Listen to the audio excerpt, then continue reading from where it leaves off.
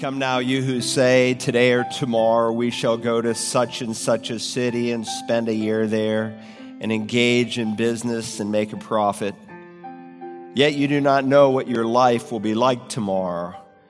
You're just a vapor that appears for a little while and then vanishes away. Our Holy Father, we need your incredible grace, for you've called us to invest this vapor well, looking not simply to the things of this world, but the things that are above. And so as we bow in your holy presence this morning, renew our minds and our hearts and speak to us. I pray in all that happens on this campus today, in these services and the Awana ministry tonight, that your name would be made great in our presence, that Christ our Lord would be glorified, that the Spirit would lift him up in every respect. Now use me in the same way. I ask it in Jesus' name. Amen. Take your Bibles with you this morning. Revelation chapter 22, the last book, the last chapter of the Bible. This book opens with one of 7 Beatitudes that are found in the Revelation. Blessed is he who reads and those who hear the words of the prophecy and heed the things which are written in it. It's a pretty amazing challenge. This is the only book that has this challenge that basically says, read me, I'm special. And if you read me and heed what I say, you will receive a special blessing.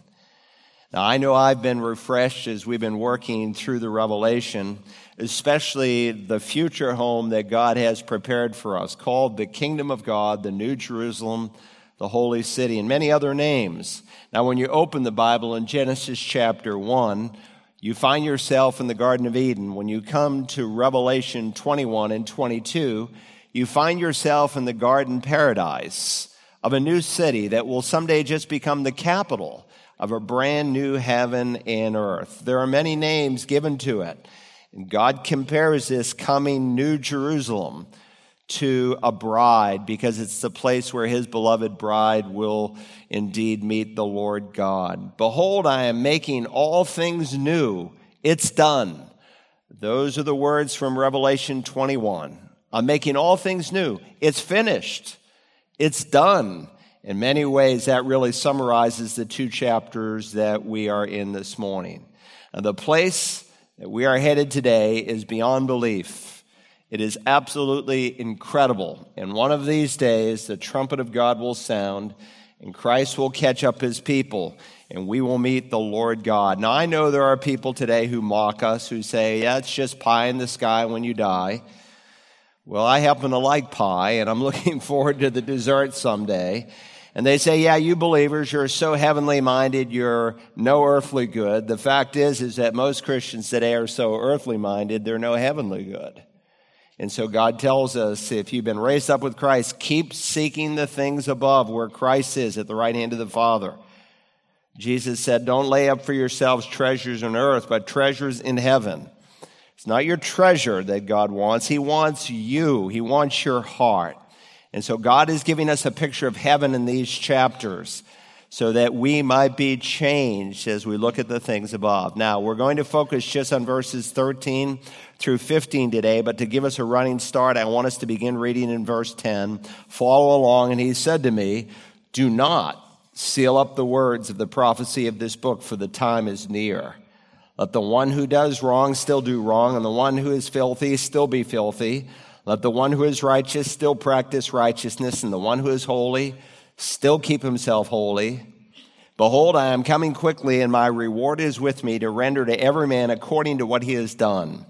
I am the Alpha and the Omega, the first and the last, the beginning and the end. Blessed are those who wash their robes, so that they may have the right to the tree of life, may enter by the gates into the city. Outside are the dogs and the sorcerers and the immoral persons and the murderers and the idolaters and everyone who loves and practices lying. Now, we've covered a lot of ground so far, but let me, especially for many new people, but also for the benefit of us all, because I want us to be able to think through this whole book by the time we're done. Let's think about the broad context and then the immediate context. The book opened as we saw the glorified Christ ruling and reigning in heaven in all of his magnificence. That was chapter 1. And then in chapters 2 and 3, we saw Christ speak to 7 churches. 7 churches in which he presents many challenges and a number of rebukes. And in many ways, they represent churches throughout the church age until Jesus comes. Then in chapter 4, we followed the raptured church up into heaven, and we saw the first, and we listened to the first songs of heaven, where hundreds of millions of believers, along with hundreds of millions of angels, burst into song around the throne of God. Chapter 5, the scroll is handed to Christ. He begins to open it, and we saw first in chapter 6, the 4 horsemen of the apocalypse. They come trotting across the earth, bringing God's judgments that unfold in 21 different sealed, trumpet, and bowl judgments. And then, if you remember in chapters 6 through 16, that is unfolded in great detail, this 7-year period known as the Great Tribulation. We've witnessed oceans being turned into blood and demons literally, physically, actually being thrown down to the earth during this time. But we have also witnessed unprecedented conversions, where in many respects the Great Commission for the first time will be totally fulfilled, and that people from every tribe, tongue, and nation, just as Jesus said in Matthew 24, will hear the gospel, and across the planet people will believe. We saw millions of Christians who stand for their faith, even if it means beheading. They will not be able to eat or buy anything unless they are willing to take the mark of the beast. And then we saw through the 7 bowl judgments, the Antichrist empire begin to crumble as he boldly, brazenly, foolishly opposes the living God. And then in chapters 17 to 18, we saw a brief respite so we could see the capital city of the Antichrist during the time of the Great Tribulation. It's called Babylon, which is a code word for Rome in the Bible. And we saw that it was the place of a one-world economy, but also a one-world religion. In chapter 19, we saw Jesus coming back from heaven. We saw the false prophet and the Antichrist literally actually being thrown into the lake of fire that burns with brimstone. In chapter 20, we saw how the devil, during the 1,000-year reign of Jesus on the earth, will be restrained as Christ rules and reigns on the earth. And we saw some of the reasons that God will literally have his son rule on the earth. We looked at a number, and we saw that, yes, he could have just ended it and taken us straight to heaven, but he doesn't. He has a purpose. And if you weren't here for that message, you need to listen to it. But we also saw that those who survive the Great Tribulation period, who will enter into the millennial reign in their natural bodies, who will live like the people during the days of Noah, long extended periods of life, and they will be able to reproduce and have children and grandchildren and great-grandchildren. And yet with Christ ruling on the earth from Jerusalem in a perfect world, not all will receive him as Lord. And the devil at the end of the 1,000 years will raise up an army of rebels that are likened, the Bible says, to the number of the sand on the seashore. And then Christ will literally end it.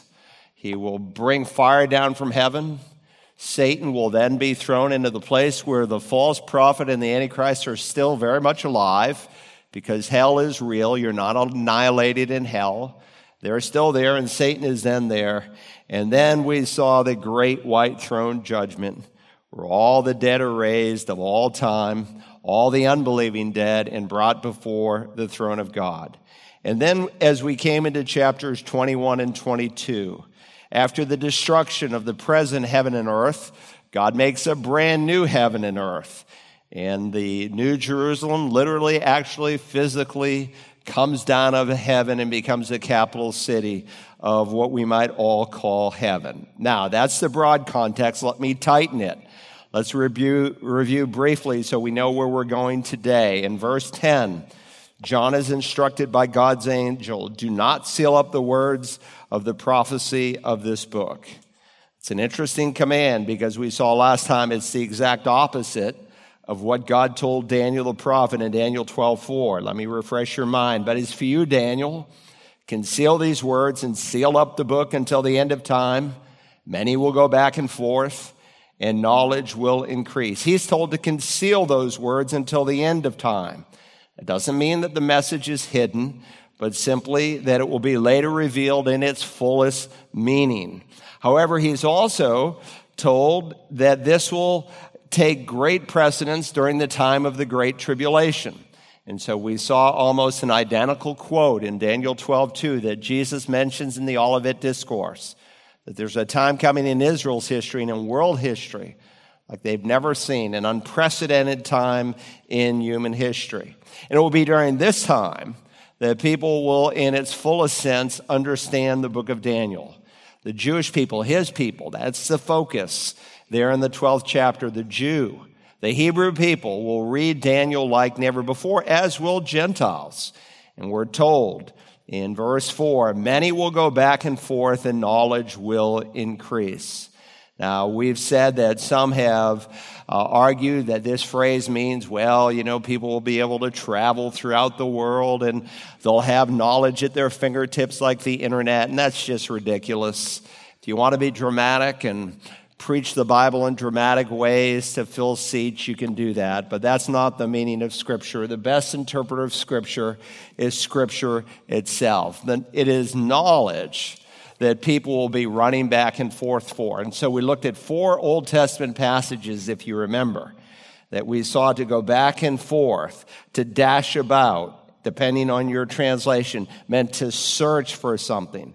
And people will be searching for answers like never before. They'll have the book of Daniel, but they'll also have the book of Revelation that will open up for many the book of Daniel. Today, most people have no idea what's in the book of Daniel. Most Jewish people I meet don't have any idea what's even in the book of Daniel.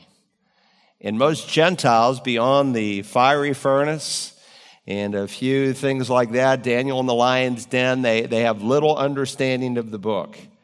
But at the end of time, they're going to understand so much more.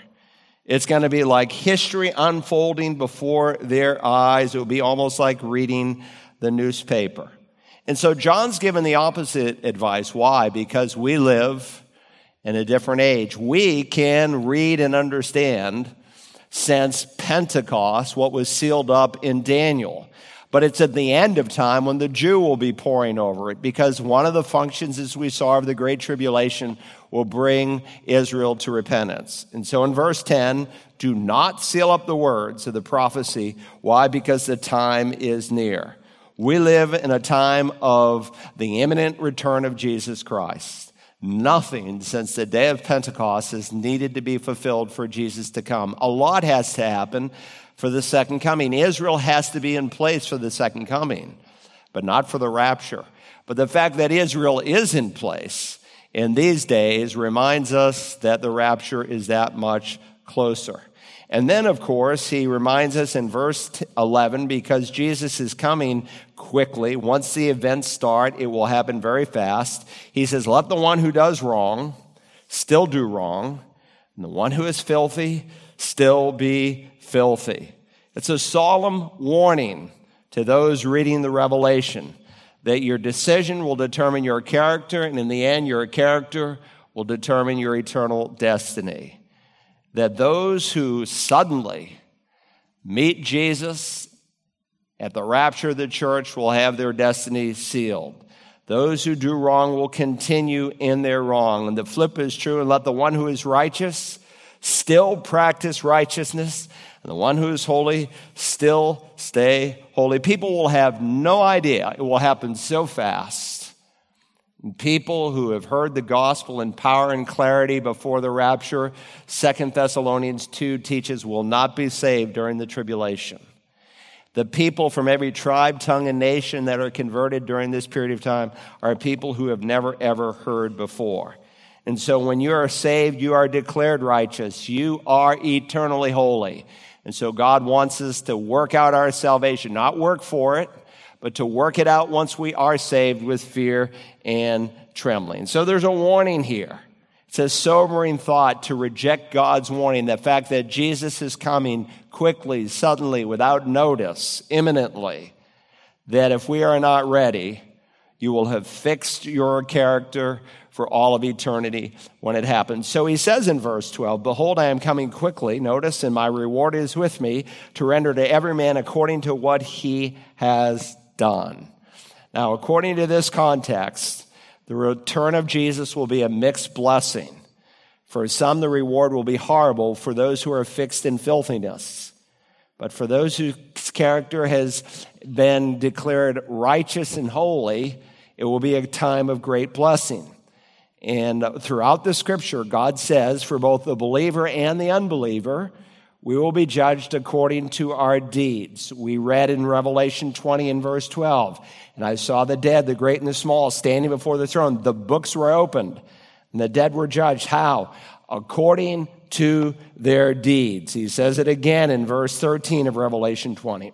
And the sea gave up the dead which were in it, and death and Hades gave up the dead which were in them. Death here, of course, is a synonym for the grave. Death has the body, and Hades has the soul. And how are they judged? Again, according to their deeds. That's what Jesus said in Matthew 16. The Son of Man is going to come in the glory of his Father and will repay every man how? According to their deeds. That's what Paul teaches in Romans 2. Verse 6, that God will render to each person according to their deeds. Now remember, God is not weighing the good works and the bad works. These at the great white throne judgment, the only people present are unbelievers. The fact that they are judged according to their deeds, we saw, was for two reasons. Really to highlight the justice of God and showing that they were lost. Listen, when you are born from above, your life changes. And this world is filled with people who say they are born again. Beth Moore, I hope she's born again, but she came out this week endorsing Jen Hatmaker, who believes in gay marriage. Listen, I've never led her teachings or workbooks in this church.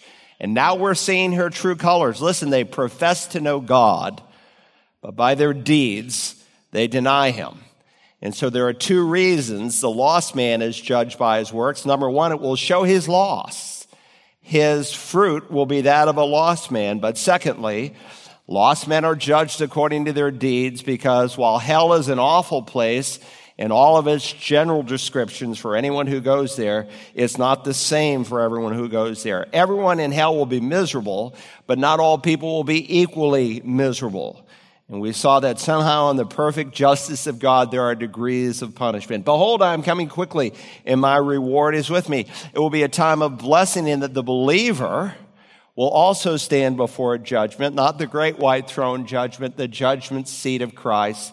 And God will reward us according to our faithfulness throughout all of eternity. Now, that's the groundwork. Let's jump to verse 13, where John begins to describe this coming heavenly kingdom. Two truths are highlighted there, as you could see in your note-taking outline. First, those who are included in the heavenly kingdom. Let's think about those who are included in this coming heavenly kingdom. Look at verse 13. Jesus said, I am the Alpha and the Omega, the first and the last, the beginning and the end. Now, this is the third and final time found here in the book of Revelation where we find a member of the Trinity saying, I am the Alpha and the Omega. Now let's review this for a moment. Hold your finger here, don't lose this, and turn all the way back to Revelation chapter 1. Revelation chapter 1 for just a moment. Listen, every believer needs to be able to defend the deity of Christ. If a JW shows up at your door this week, my wife and I were in another city of 1 million people, and they were all over the sidewalks all week long. I was doing a pastor's conference. She was doing a women's conference. And, they have their little New World Translation, but you can show them, even out of their New World Translation, how they have a distorted and warped view of the Lord Jesus. Here in Revelation chapter 1 and verse 8, after the prologue to the letter, we're given a vision, if you remember, of the glorified, exalted, and ascended Messiah who's in heaven. Look at verse 8.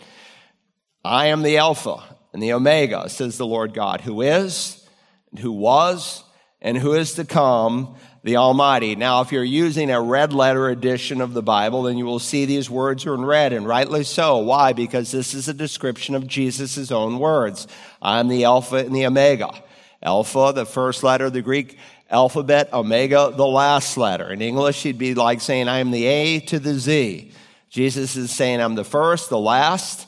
And remember, in the context of Revelation 22, which we're studying today, it's in reference to his coming again. Jesus is saying, I am the sovereign alphabet. I am the first and the last source of all knowledge and all truth. So what I am saying about my return, you can bank on it, and no one can change it. He is the truth. He is the embodiment of truth. And so we are not being deceived, or in what he is saying cannot be disputed or discredited, because the one speaking is the one who is and who was and is to come. Now, where do we see those words? Look up the page a few verses to verse 4. Revelation 1 and verse 4. Now God the Father is speaking. Notice what God the Father says. John, to the 7 churches that are in Asia, grace to you and peace, who is from him, God the Father, contextually, who is and who was, and who is to come. Identical words in verse 4 are used of God the Father that God the Son takes to his own lips in verse 8. Again in verse 8, I am the Alpha and the Omega, the Lord God, who is, who was, and who is to come, the Almighty.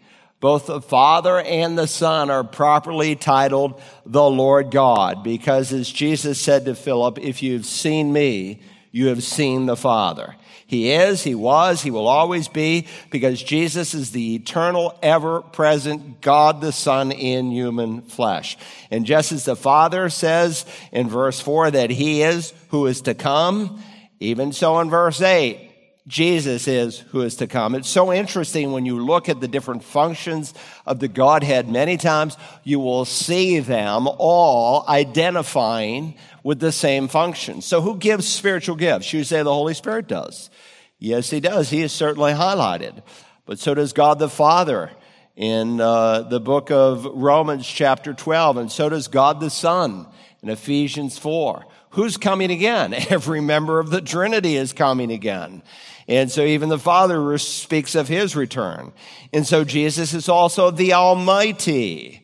By the way, that term, the Almighty, is used throughout the Old Testament of Yahweh, of God the Father, of Jehovah God. He is the Almighty. It means he holds everything together. He is absolutely all-powerful.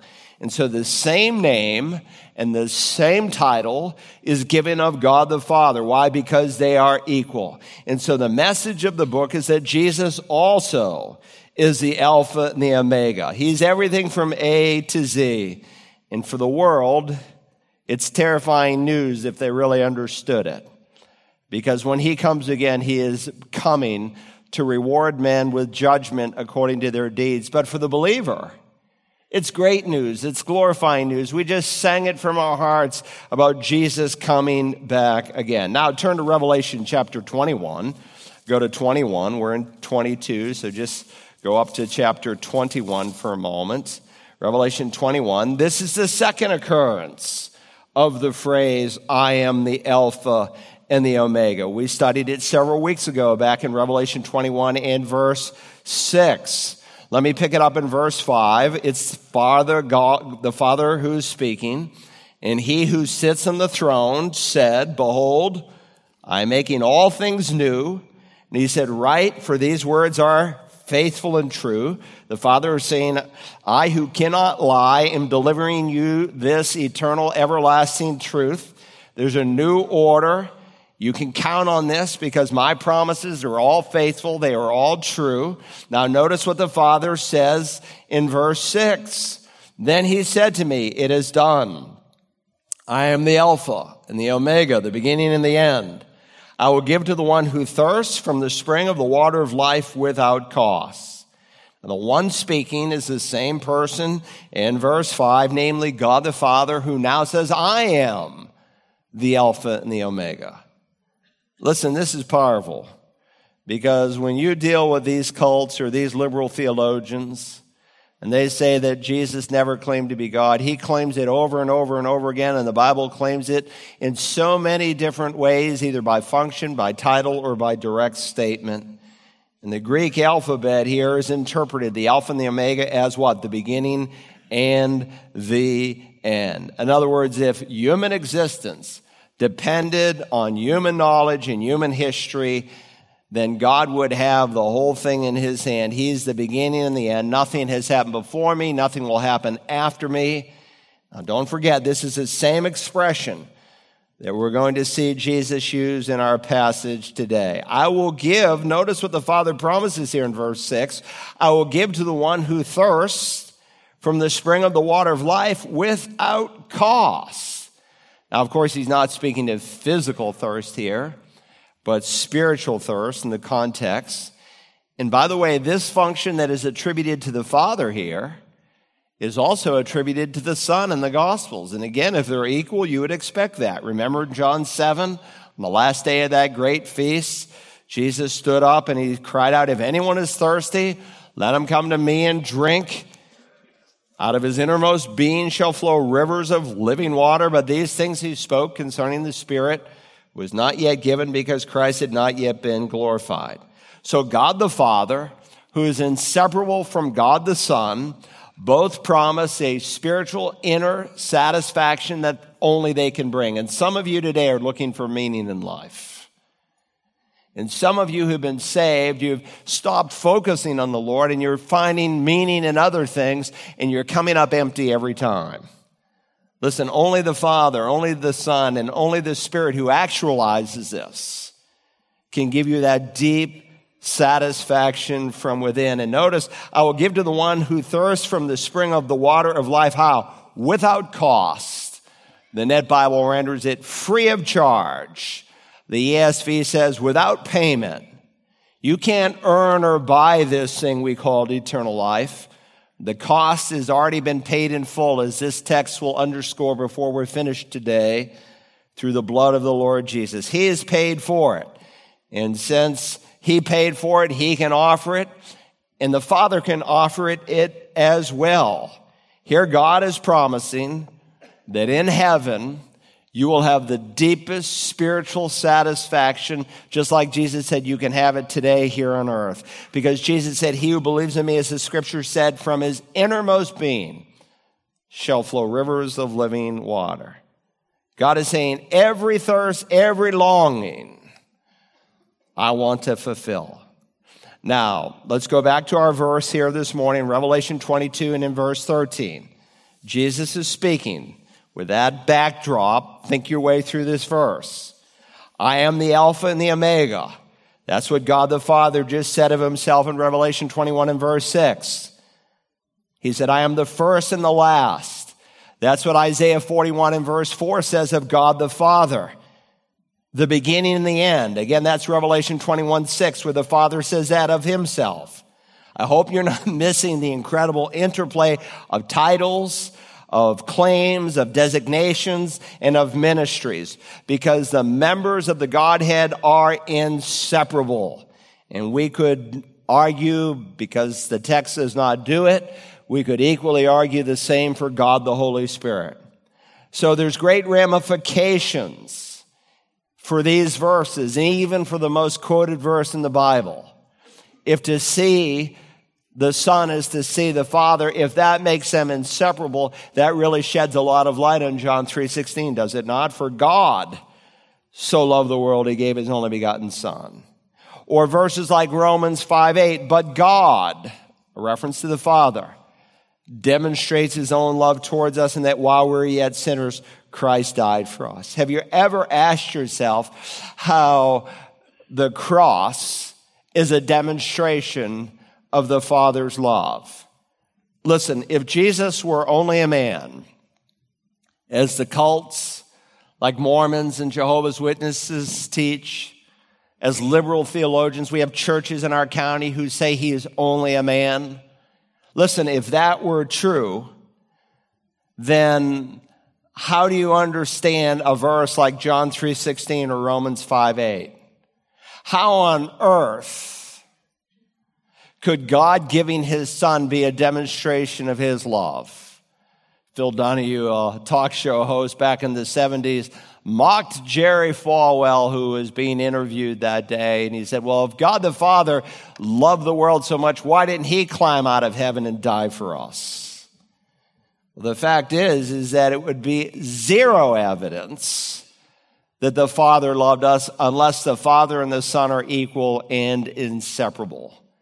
And so in the doctrine of the Trinity, unlike T.D. Jakes, who says he's a oneness Pentecostal, he says the Father becomes the Son becomes the Father becomes the Spirit. They just change roles. That's not what the Bible teaches. The Bible affirms that the Father, Son, and the Holy Spirit are co-equal and co-eternal, and they are absolutely inseparable. And so the cross can only be a demonstration of the Father's love if they are so completely one. So all three titles here, the Alpha, the Omega, the first and the last, the beginning and the end, are used interchangeably of both the Father and the Son. And again, other passages could affirm the same of God the Holy Spirit. So by the titles that Jesus applies to himself, that you could only apply to God the Father, leaves you one of three possibilities. He's either crazy, he's a conniver, or he's the Christ of God. To claim to be God in human flesh, to make himself equal to the Father, and to be only a man, then he was crazy, or he was an evil conniver, a con man of sorts, or he is indeed the Christ of God. But listen, the things he taught, the miracles he performed, the prophecies he fulfilled, and ultimately, miracle of all miracles, the resurrection, all affirm the fact that he is more than a man, but he is God in human flesh. But when you meet someone like these JWs I met on the street, and they rotated every 3 hours, and so we'd come out, we'd have a break, and there'd be a new set there, and I would ask them some questions all over again. But thank God I met one dear lady whose heart was so open, who is really searching. Listen, people are in cults for one of two reasons. Either they heard the truth and rejected the truth, so they believe a lie, or they're searching for the truth, and that cult got to them first. But this nonsense that you say, well, Jesus is just a great teacher, just a great prophet, just another moral leader, does not jive with what God has said in Scripture. He is, either as the 3rd century argument polemic gave, he's either a liar, he's a lunatic, or he is Lord. He's either a deceiver, deceived, or he is deity. He's either a conniver, he's crazy, or he is the Christ. Verse 13 means he is either a deluded blasphemer or an absolute liar, or he is the eternal Son of God. Look again, it plainly affirms. Jesus said, I am the Alpha and the Omega, the first and the last, the beginning and the end. Now remember, these titles are given in the context of his authority to judge in verse 12. Don't miss the context. That's why we set it up. Behold, I am coming quickly, and my reward is with me, to render to every man according to what he has done. For centuries, rabbis, you can read it in the Mishnah, the Talmud, have said that God is the beginning, the middle, and the end. Since he's the beginning, he's received his power from no one. Since he's the middle, he has shared his power with no one. And since he's the end, he'll never hand it over to anyone. And so I want you to see now what verse 14 says in terms of getting into the kingdom. Look at verse 14. Remember, Jesus is coming to judge. He is going to judge men according to their deeds. How does he have the authority to judge? Verse 13, because he's God the Son. And it's in that context we understand verse 14. Blessed are those who wash their robes so that they may have the right to the tree of life and may enter by the gates into the city. So Jesus here in verse 14, this, by the way, is the 7th and last beatitude found in the Revelation. He's giving the final blessing, the ultimate blessing, and that is for one to enter into the city, the New Jerusalem, and also to eat from the tree of life. Now, this coming city, it's the place right now, if you drop dead in that seat, if you know Jesus, it's where you will go. It's called by many names in Scripture. And remember, it's just the capital city. of a new earth. It's called the Father's house in John 14.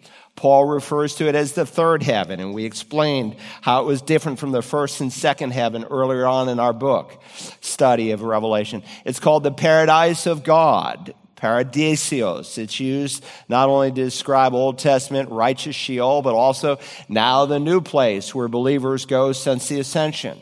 It's called the kingdom of God, and it's called the kingdom of God and of Christ. Both titles that are used in Scripture. Those are important titles. And so this morning we're talking about the coming heavenly kingdom.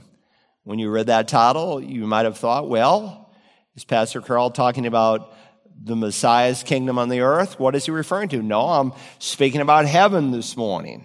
That's the context. That's one of the names given, heaven. It's called the New Jerusalem. It's called the Holy City. And so this city, the Holy City, is a reference to the kingdom of God and of Christ. Someone called me on the Bible line this week. It was a good question. They wanted to know what precisely is the kingdom of God. And so remember, there are four aspects to the kingdom of God as they're unfolded in Scripture. Broadly speaking, the kingdom of God is his right to rule.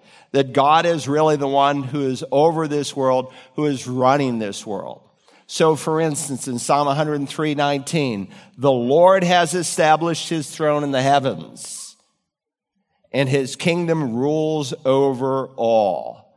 Nebuchadnezzar, I preached a sermon once on the conversion of Nebuchadnezzar. He comes to reality, and then he says in Daniel 4:34, for his dominion is an everlasting dominion, and his kingdom endures from generation to generation. So the Bible is crystal clear in passages like Romans 13 and verse 1 that every authority that exists is established by God. So in one sense, the kingdom of God is that God rules this world. He is over everything. That's one broad expression. On the other hand, more narrowly speaking, not only does he rule over all, but he has a spiritual rule in the hearts of those who are willing to submit to him. That's another use of the kingdom of God. And so the first word out of Jesus' mouth in his public ministry was repent. Repent. Why? Because the kingdom of God is at hand. So the kingdom of God is also spiritual. And so Jesus could say as he stood before Pilate, my kingdom is not of this world. And he preached that to be a part of the kingdom of God, you must be born again. And so in Luke 17:21, it says the kingdom of God is within you. And of course, it's only possible for you to enter the kingdom of God if you've been born twice. Unless you are born of water, that's your first birth, and of the Spirit, that's your second birth. You will never enter, you will never see, he will say later in that chapter, the inside of the kingdom. So there's a spiritual dimension to be a part of God's kingdom. So in the broadest sense, God is seated on his throne. He is ruling from above. And so we've already studied from Revelation 3:21.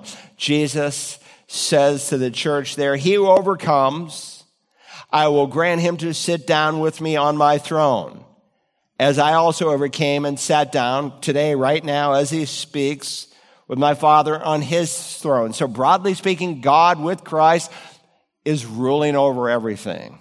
But spiritually speaking, he's ruling right now in the hearts of people. So Paul can say in Romans 14, the kingdom of God is not eating and drinking, but it's righteousness. It is right now, today, righteousness and peace and joy in the Spirit.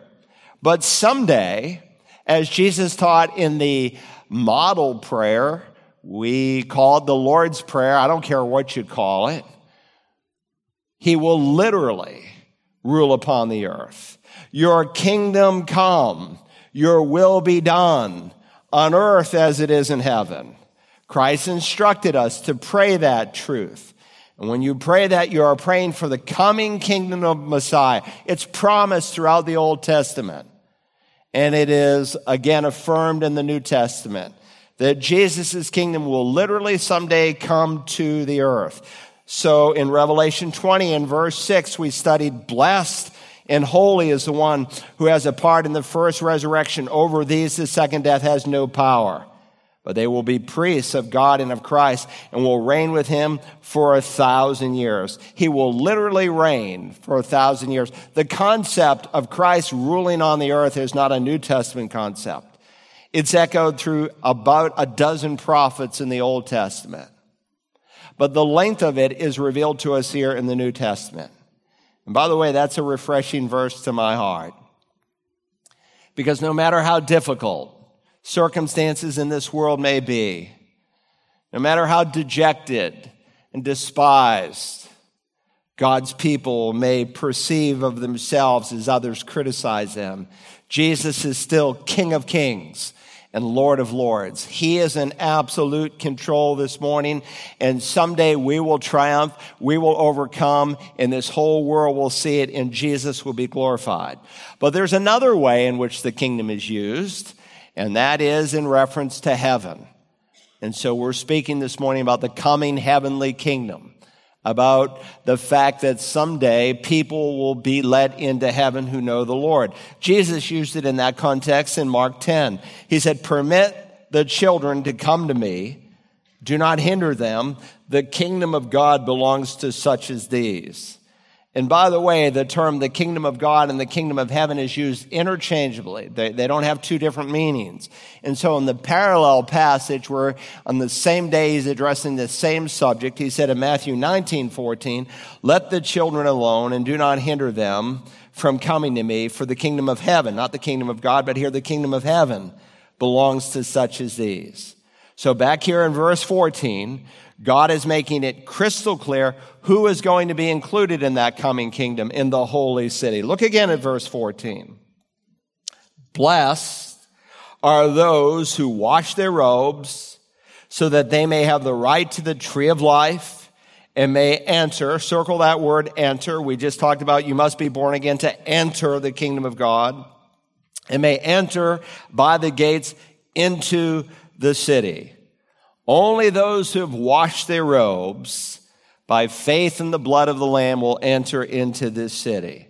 Now, please understand, this verse is not teaching that you're saved by how well you wash your robes. It has nothing to do with works. It's habitually in the Revelation and in the rest of Scripture connected to the work of the Lamb. And so he is speaking specifically of those who have washed their robes. Now, the King James reads a little bit differently. "Blessed are those who do his commandments, that they may have a right to the tree of life."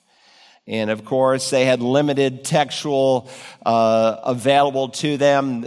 This part of the Revelation, they were using the Latin Bible. They didn't have a Greek text, but it doesn't really change anything, because one translation is putting the emphasis on the means, the other on the result, because if you are saved, you will be changed. But remember, he's not talking about how well you wash your robes. Remember what we read back in Revelation 7? There's 144,000 Jews in that chapter who are saved. They'll be preaching the gospel like it's never been preached before. They'll be indestructible. The seal of God, someone could take a shotgun and try to blow a man's head off, but if they're one of the 144,000 Jews, they are indestructible. And you see this great multitude of people from every tribe, tongue, and nation, exactly what Jesus said in Matthew 24. People say today, "Oh, we're getting close to the end because, we're getting the gospel out to the whole world." Well, not really. We got a long way to go. That doesn't mean that we sit on our hands and do nothing. But in the context when Jesus said, this gospel of the kingdom must go to the whole world, and there's a good example of the kingdom. This gospel of the kingdom must go to the whole world, and then the end will come. It's in reference to his second coming. It's in reference to what will happen. He's describing in that verse the great tribulation period. And what the book of Revelation elucidates in Revelation 7 and verse 14 to be the 144,000 who preach the gospel. And these who are saved have what? Washed their robes and made them white. How? In the blood of the Lamb. So the idea of being cleansed is connected to the blood of the Lamb. Now, I know in our mindset, it may seem like, how do you make your robes white with blood? How do you make something clean with blood? And that may be a little bit of a foreign thought to us, but it's certainly not to the readers of the New Testament, especially if you're a Jewish Christian. Remember the book of Hebrews, in Hebrews chapter 9, there the writer says, all things are cleansed with blood. Or God promised through Moses in Exodus 12 and verse 13, when I see the blood, he's talking about the Passover, I will pass over you, and the plague shall not be upon you to destroy you when I smite the land. The scriptures, Old and New Testament, often speak of blood. Why? Because as Leviticus 17 says, the life of the flesh is in the blood. Now, when we think of blood, we may immediately think of death, but in the Hebrew mind, while they would associate it with death, they would also associate it with life and with purity. And so in Romans 5 and verse 9, it says we are justified how? By his blood. And therefore, he says, we shall be saved from the wrath of God that is going to come. In Ephesians 1 and verse 17, it says we have redemption. How? Through his blood. When Paul writes to the church at Colossus, he says that Christ has made peace through the blood of his cross. And the book of Revelation opened in Revelation 1:5 with the words, to him who loves us and released us from our sins by his blood. And so when it speaks of washing their robes, it's not talking about some work they have done. There's only one way to get your robes washed, and it's through the blood of the Lamb. I meet people who will tell me, well, I'm a die-in-the-wool Baptist, or I'm a die-in-the-wool Methodist, or I'm a die-in-the-wool Catholic, or I don't care what you are. If you're not dyed in the blood of Christ, it doesn't do you any good. There's only one way to be saved, and it is through the blood of the Lord Jesus. Had there been another way, God would have taken it. God never would have allowed his son to have died there on Golgotha. Look again at verse 14. Blessed are those who wash their robes, so that they may have the right to the tree of life and may enter by the gates into the city. Now, I'm often asked, is this a literal tree or a figurative tree? Does this tree actually exist, or does it just symbolize something? And the answer is yes. Yes, it did literally exist, and yes, it does symbolize something.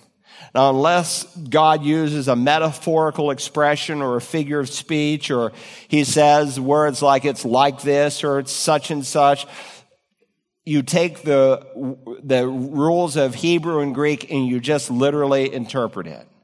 Some have suggested this is not a literal tree. Look, the amillennialists of our day, who are largely in the Reformed camp, who teach replacement theology, they don't know what to do with the book of Revelation. Calvin wrote a commentary on every book of the Bible except Revelation because he was so baffled by it. And he should have been, because he had a faulty eschatology to start with. They don't know what to do with a tree like this. Listen. The rules of Greek and Hebrew grammar imply that we just literally interpret it. That's what the context implies, and that's what the rest of Scripture implies, whether you're in Genesis 2 or Revelation 22. Remember back in Revelation 2, Christ is speaking to the church at Ephesus. Listen to these words. He who has an ear, let him hear what the Spirit says to the churches. To him who overcomes, because all believers will overcome, I will grant to eat of the tree of life, which is in the paradise of God. So what God once brought to a conclusion and forbade man to participate in, here in Revelation 2 and verse 7, Christ invites people to participate in. The next to the last mention of the tree of life in the Bible, we studied it a few weeks ago. If you look back on the page at 22 and verse 2, here in Revelation 22, verse 2, in the middle of its street, talking about the New Jerusalem, on either side of the river was the tree of life, bearing 12 kinds of fruit, yielding its fruit every month, and the leaves of the trees were for the healing of the nation. Now remember, when Adam sinned, access to this tree was lost. Let me dust off your memory. Then the Lord God said in Genesis 3, behold, the man has become like one of us, knowing good and evil. And now he might stretch out his hand and take also from the tree of life, that's the tree we're talking about, and eat and live forever. Therefore the Lord God sent him out from the Garden of Eden to cultivate the ground from which he was taken. So he drove the man out, and at the east of the Garden of Eden, he stationed the cherubim and the flaming sword, which turned every direction to guard the way to the tree of life. Now, if Adam had passed the test of obedience and had eaten from the tree of life originally, it wasn't magic. It was just a choice he would have made in his mind. He would have been forever sealed in the perfection that God created him with, and therefore everyone downstream of Adam. But had he now eaten from the tree of life, he would be like a condemned angel, unredeemable. His status would be forever fixed where God could not save him. So God in his mercy placed armed guards, cherubim. In Hebrew, there's a singular, a dual, and a plural. This is a dual. And so if you have a children's Bible that showed two holy angels with a flaming sword of Bible, someone was reading the Hebrew text. And again here in Revelation 22 and verse 2, in the middle of the street on either side of the river was the tree of life bearing 12 kinds of fruit, yielding its fruit every month, and the leaves of the tree were for what? For the healing of the nations. So I told you, what I picture here is this boulevard with a river running down the center, and then on either side is this double-trunked tree called the tree of life, and it produces fruit every month. We have already underscored and learned from the Revelation that contrary to one hymn we sometimes sing, there is time in heaven. God marks time. And so there'll be fruit every single month. Occasionally, I'm asked in the Bible line, will we eat in heaven? And the best answer I can give is yes, we will eat, but we won't need to eat. And you won't get fat, ladies, in case you're concerned. Jesus, in his resurrection body, enjoyed food. The angels with Abraham ate food, and we will eat at a great banquet called the marriage supper of the Lamb. And we have underscored already that this tree is for the healing of the nations. Emotionally, mentally, physically, in every sense, it will be given for enjoyment. Remember, there's no sickness of any kind in heaven, and God is underscoring that, as he is our security. People sometimes ask, well, if Satan fell from heaven, couldn't we fall from heaven after we get there? And it's like God is just kind of giving a double affirmation. No, you'll eat, even as saved people, from the tree of life. And of course, security is not found in a place, it's found in a person, in the work of Christ. So those are those who are included. Now, it doesn't mean I'm coming to point 2 that I'm just halfway. I'm 95% done, so stay with me. Let's talk about those who are excluded from the heavenly kingdom. Look now, if you will, at verse 15. Verse 15. Outside are the dogs, and the sorcerers, and the immoral persons, and the murderers, and the idolaters, and everyone who loves and practices lying.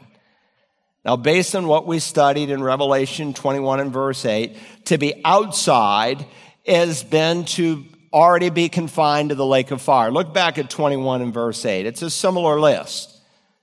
But for the cowardly and unbelieving and abominable and murderers and immoral persons and sorcerers and idolaters and all liars, their part will be in the lake that burns with fire and brimstone, which is the second death. So the list here of those who are outside the New Jerusalem are those who are in the lake that burns with fire and brimstone. Now this list in 21:8 is a little bit different from the list that we're reading here in chapter 22 and verse 15, because both lists are representative lists. They're not exhaustive lists. Look how verse 15 begins. Outside are the dogs. Now, there are 2 words in Greek for dogs. Most dogs in the first century were not domesticated like virtually all dogs are in the 21st century. But there were some who were domesticated. And so if you remember the Canaanite women, and I think it was in Matthew 15, argue that, look, even the crumbs fall from the table and the little dogs can eat it. And she likened herself to be able to enjoy the blessings that God would give to Israel. But the word here that he uses for dog is not that kind of word. And if we don't understand it, we won't understand its metaphorical implications. Now, some of you have dogs and you're dog lovers. And you think of your dog almost as having a personality. When my wife and I were away speaking, we met these two people who had two dogs in baby strollers. And we just had to film this. I asked them about their dogs, and they were trying to get their dogs to respond like they were talking to little children. We put it all on film. My kids laughed. I mean, I wasn't making fun of these people. I'm just telling you how some people think of their animals. I mean, they were in baby strollers, and they had these little outfits on and everything else. Some of us, we think of a dog as something precious, and they can be. I don't doubt that. I've had some wonderful dogs in my lifetime. But the term here is used to describe something that's abominable. Dogs were scavengers for the most part in the first century. They would rummage through garbage dumps. And they did certain things in public that were less than desirable for one to view. I mean, every child sooner or later asks, well, what are they sniffing there? And, and you say, well, actually, and oh, that's gross. Interestingly here, when God uses the term dogs, this word in Scripture, and the counterpart in Hebrew that you would see in the Septuagint, the Greek translation of the Hebrew Bible, it describes a vile, wicked, and unclean person.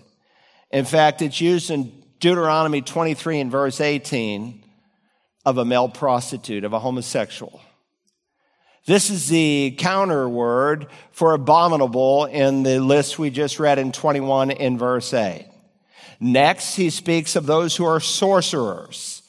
The Greek word is pharmakios. You can hear our word pharmacy from it. And so in the New Testament, sorcery is God's word for a drug user, for the illicit use of drugs.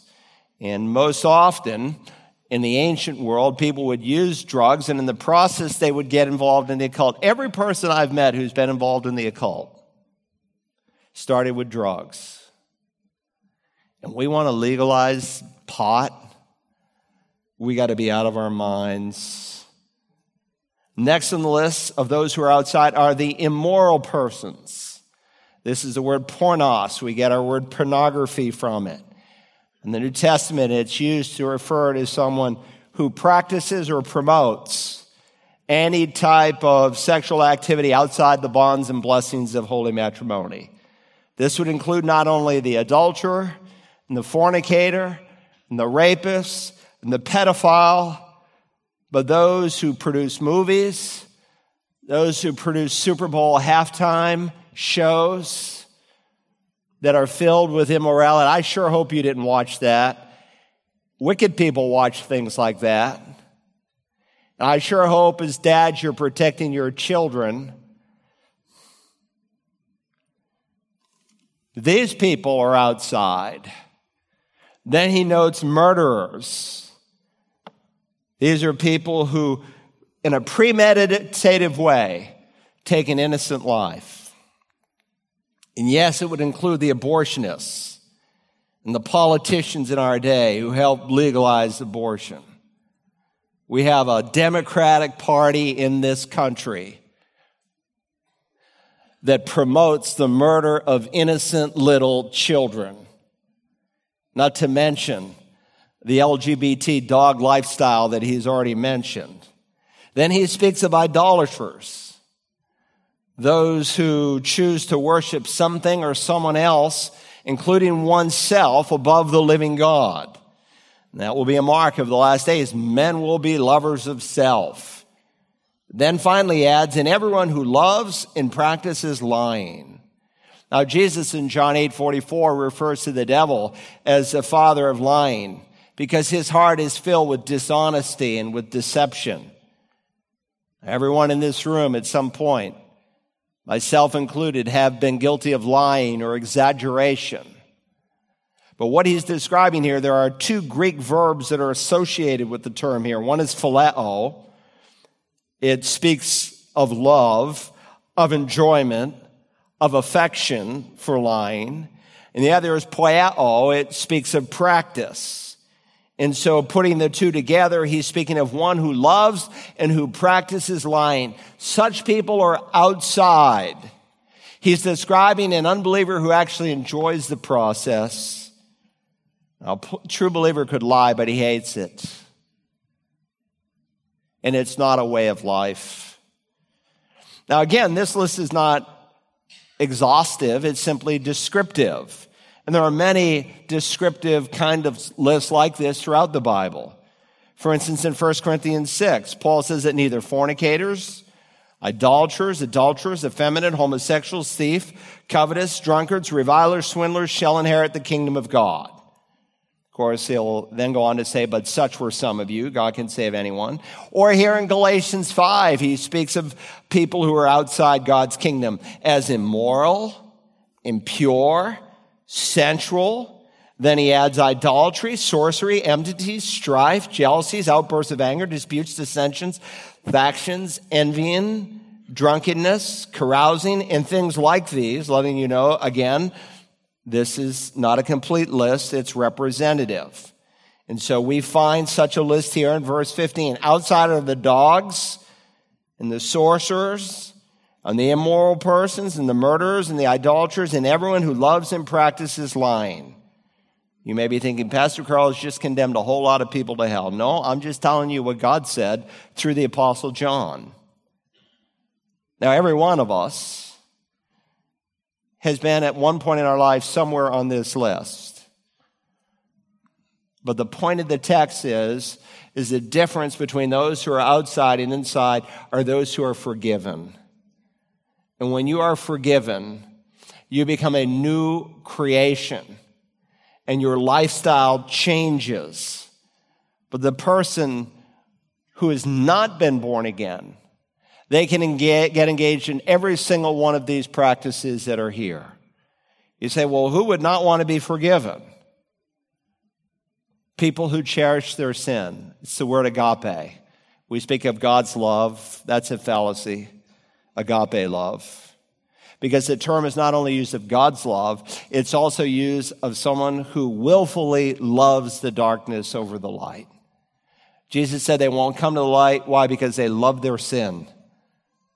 It's the same word. It's a willful word. It can be used of God's love, but not exclusively. The person who loves the darkness over the light, Jesus said, they will die in their sin, and where I am going, they cannot come. They'll not go to heaven. Now remember, we studied it a few weeks ago.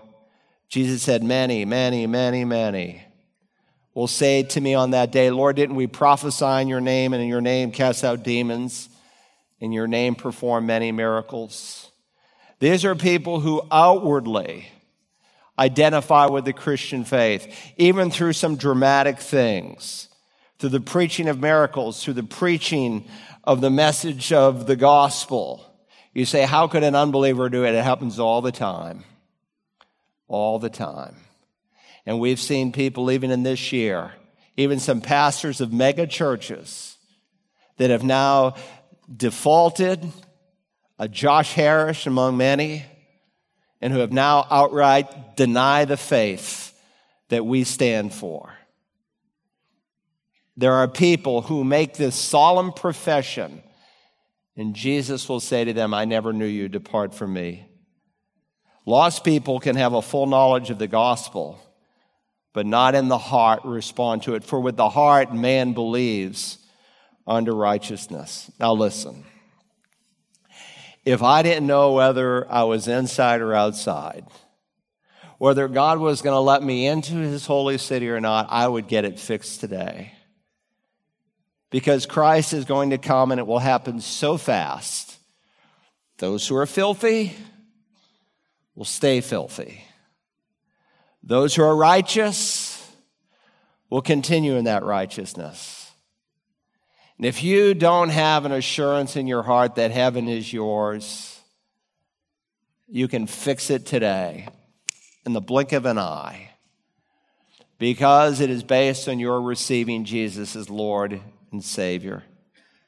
Heaven is made for bankrupt sinners who who receive the forgiveness of God and the new life that can only come by having your robes washed in the blood of the Lamb. Let's bow in prayer now. Father, thank you for the revelation that is given to reveal the Lord Jesus to us in all of his majesty. I pray today for someone who is here who maybe doesn't really know whether or not they're saved. They hope they are, they think they are, but they don't know. And your word would say because they've never really been saved. They've never come by grace through faith. Help them to come on the merits of the cross, to trust Jesus and him alone. Father, help them to see that unless they're willing to call their sin, they have no need for a Savior. But thank you that whosoever will may come, that whoever will call on Jesus' name will be saved. Help someone today to say, Jesus, save me. And for those of us, Father, who have met you, help us to realize that the clock is going to expire one of these days. Help us to be faithful stewards of the treasure, the gospel treasure that you've given to each and every born-again child of God. Help us to pray and look even this week for opportunities to care for the souls of men and women and boys and girls. Thank you for so many who faithfully do that in this fellowship. And may that army grow and increase. And we ask it in Jesus' name and for his honor. Amen. Would you stand? We'll sing a hymn of invitation today. If you're here and you've never publicly, openly, without shame, confessed Jesus as Lord, we want to give you that opportunity now. You can leave your seat and come to this front row. If you've never done that, that's something God asks every child of God to do. And then to be baptized is an emblem of that decision. Maybe you've received Jesus and you've been baptized, but you're tired of floating. You want to do what the New Testament teaches. You want to become a member of a Bible-believing church. I want to invite you to leave your seat as well, to meet me here in the front. Matt, lead us. Would you step out now and come?